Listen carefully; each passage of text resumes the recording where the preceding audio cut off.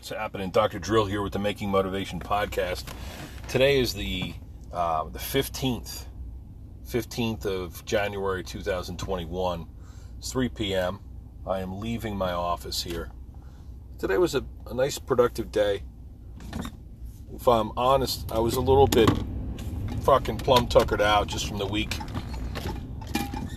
You know, trying to protect and serve, do my best. It was a good week. It was a very good week. Helped a lot of people, a lot of wonderful people, told some stories, told a lot of jokes. My newest one is about the butcher, my friend the butcher, who I went and visited him the other day. He's got his nice little shop up on Summitown Pike in Green Lane.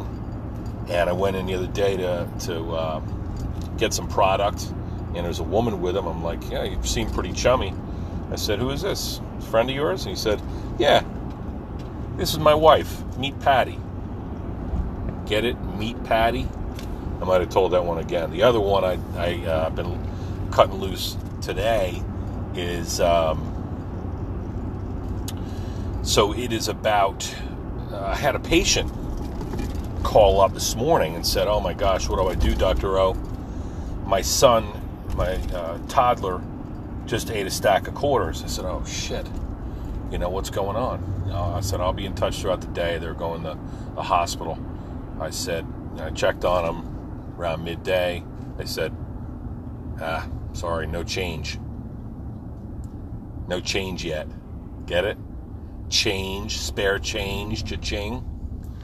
So that was pretty, that was good. Very successfully did that because, of course, I'm in healthcare.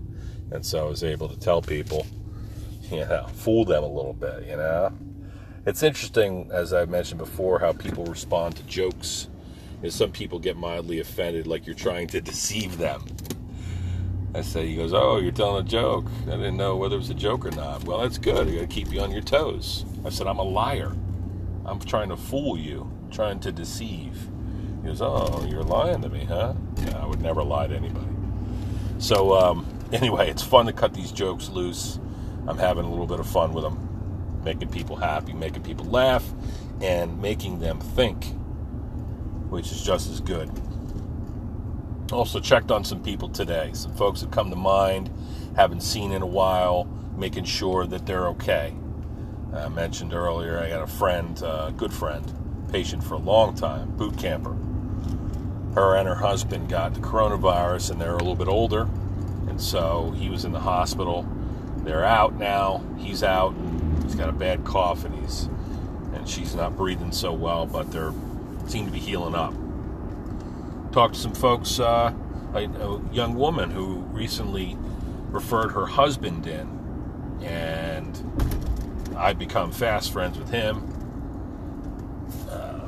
Talking about fishing on the Jersey Shore and all kinds of cool stuff, and then she came in today, and I said, I appreciate you confiding in me. Nothing is better than when somebody tells you, or somebody sends their loved one in to be taken care of.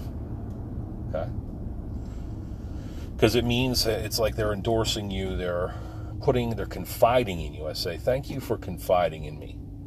Because it means that you know, you see, you feel that I care, and you want somebody else to have that kind of quality experience. You know, that's what I'm in business for. That's why I'm doing this work. And sometimes the work can be hard, and it can be stressful, and it can be demanding, and at the end of a long week, as I've shared, I'm fucking smoked sometimes, but I got some good stories to tell. I had somebody come in yesterday, nice people, but I knew it was probably not going to be zany. It was a woman whose name I could barely pronounce, which is fine. Muslim woman, I don't know where from, India, Pakistan, wherever.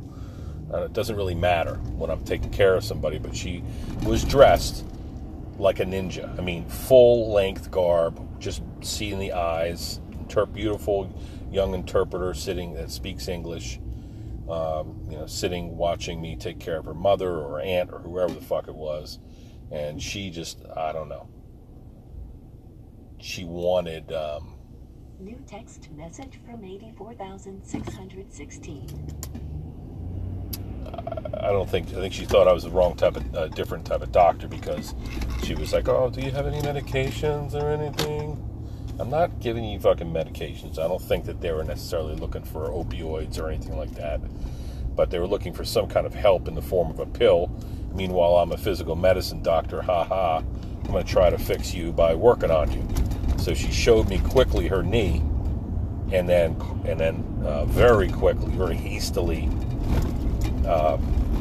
covered back up, like, oh, I can't show anybody, especially a man, my skin.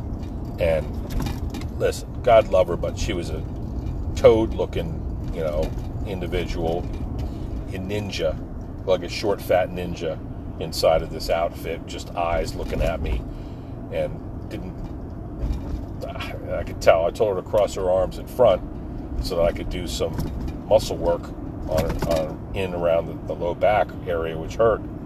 And she started doing like the safety dance, or she started doing, instead of crossing her arms, like hugging herself, she started doing like the robot, fucking breakdance robot, you know what I'm saying? I tried to communicate, I tried to make the person laugh, tried to connect and communicate. It wasn't working so well. So that was an experience, man. Some zany shit goes on, is all I'm saying. It's quite an adventure. Figured I'd share that with you. Now, by the way, no disparaging. I love everybody. I welcome immigrants. I don't judge anybody for not speaking a language or their religiosity. I don't fucking care. What I do care is that I'm able to help you, and I love that. I love that I can just, whoever it is, as long as they have human anatomy and physiology, I'm going to try to do my best. I'm going to do my best to serve. It's frustrating when I can't do that, or where they don't even know what kind of doctor I am. So I got a sneaking suspicion I haven't heard the last of them. So look, before we start, before I get cut loose on my weekend, and I can't fucking wait for that.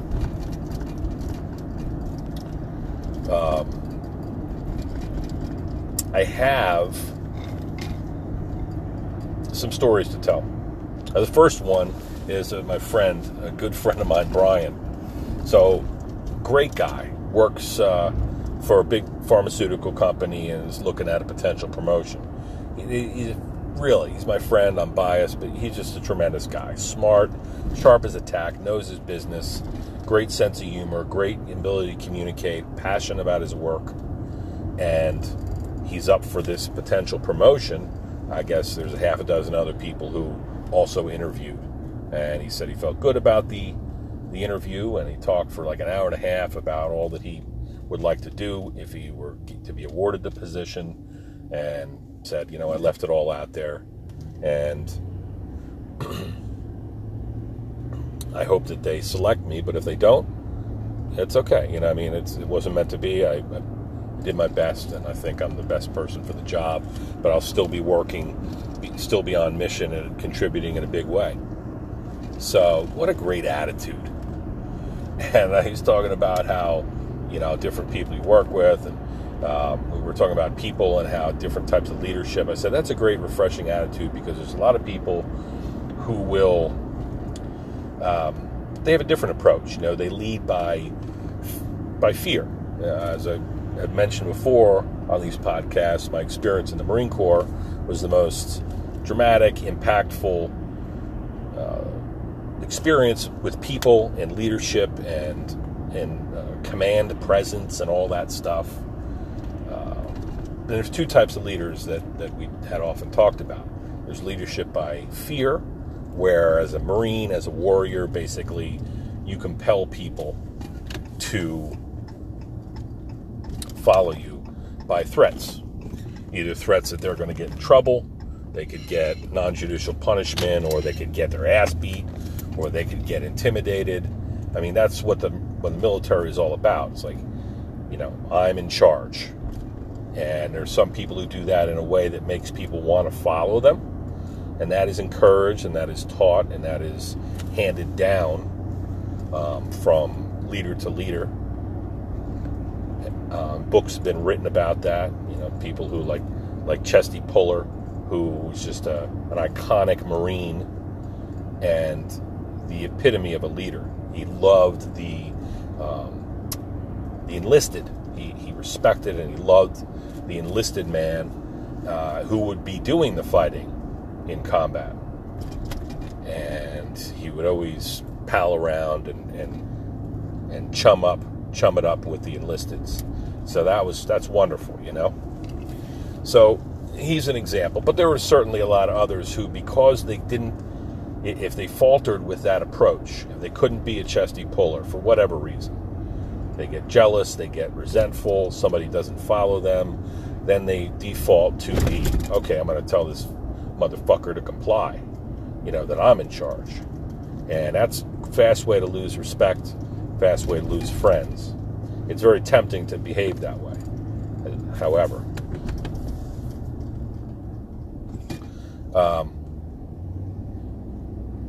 But there's leadership by fear and then leadership by respect.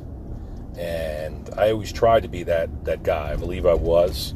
And a lot of wonderful Marines and teachers and business types that I know that operate like that. Basically, and that's the type of person Brian is, where you don't disparage people. If somebody doesn't get something or they don't do a good job, well, you try to help them get on the right track.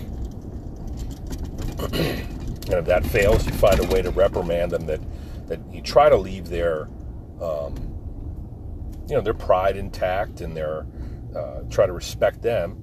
And the result is, predictably, that they respect you and they want to do the job. They want to do a good job for you.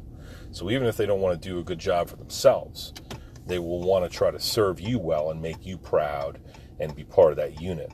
And so that is a big thing in the military, and the Marine Corps in particular. You want to follow somebody because you love them, and you love the way they treat you. And so that's the way, you respect that, you honor that by repaying them with hard work and mission accomplishment. And then you look good, they look good, everybody wins. That is, counterintuitively, it's the hard way. Because, again, a lot of people they fail in a leadership task, and then they just default to leadership by fear. So anyway, Brian and I were talking. He said, that's a great way to put it, Doc.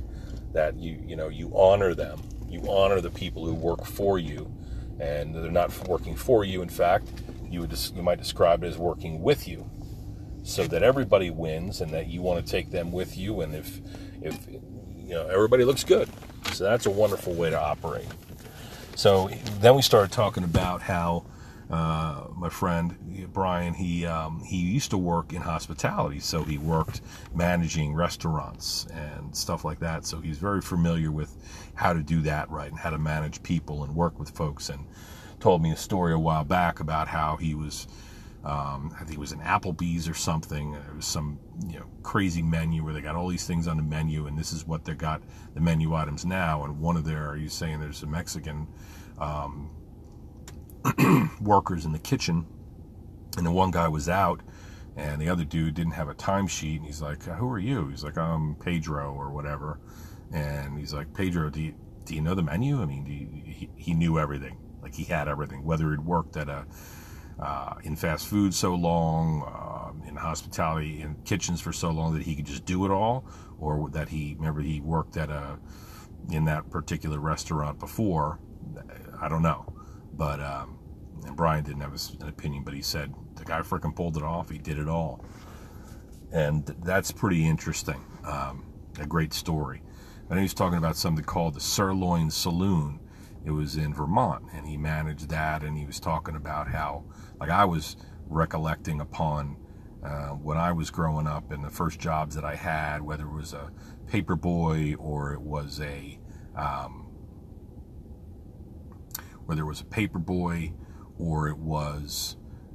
as a dishwasher in the... Damn, that guy's interesting. Working in the kitchen as a prepper, short order cook, dishwasher, gopher, toilet fucking bowl cleaner, whatever it was. I'm glad I did that gritty work. It might have sucked at the time, but I had a tremendous time doing the work, and I feel like it provided such a great foundation of how to work hard and how to problem solve, and how it's like that micro dirty jobs thing. It gives you an appreciation for all things that follow. So I'm a better businessman having done some of those jobs and having those stories to tell. And Brian, most certainly, having managed restaurants in the hospitality industry and so on and so forth, he's a better manager today, and he'll probably get this job because of those experiences. I mean, they're indispensable. And he said one time somebody, gave him shit or whatever, and he said, yeah, I work in the hospitality industry, bitch. I know what's going on. You want to try to, he said sometimes people will say, hey, well, they'll call out something, be like, oh, give this to me and I'll fix it. And you'd be like, okay, well, go ahead and do it. And now you give them an opportunity. Now it's go time. They have to, the responsibility is theirs to perform it. And a lot of times they won't even try to perform because, their mouth wrote a check that their ass couldn't cash, right? So very interesting. Talking about the Sirloin Saloon and how people, and some of the stories from there, how we're talking about the internal aspects of a kitchen, and how you said he loved working in the back of the house because, you could get in the groove. You're cooking and orders are coming in and you're busy and the waitresses are coming in and picking up orders. Order up, fire table 13. Oh, we asked for this, they didn't get this, they got that. So you have to fix and troubleshoot all these things. And it's just amazing. Everybody should have to do that kind of work. Fast, mission-oriented sort of work. Just wonderful. So, the Sirloin Saloon. We're also talking about the back of the house, how you go out, they're cooking steaks all the time, so if you're hungry, you're smoked at the end of the day, they throw pieces of meat and you just you grab the food and just scarf it down in a similar way maybe to when I was a dishwasher in that Italian restaurant in my formative years. There would be, they had like an endless rock lobster special, so people would return these rock lobsters that would be cut in half, and people would just couldn't eat them all. So when they come in, I see that drawn butter, little freaking dish of drawn butter and a rock lobster tail. I would grab them and just scarf them down because I was so fucking hungry and tired, and or I grab one of those roasted rosemary potatoes, new potatoes, roasted in a pan in high heat, fucking garlic, rosemary, delicious. And that stuff, many lessons that were taught, courtesy that hard work. So I want that for my kids. And we were talking about our kids and how I can't even get my son to change a toilet roll or toilet paper roll or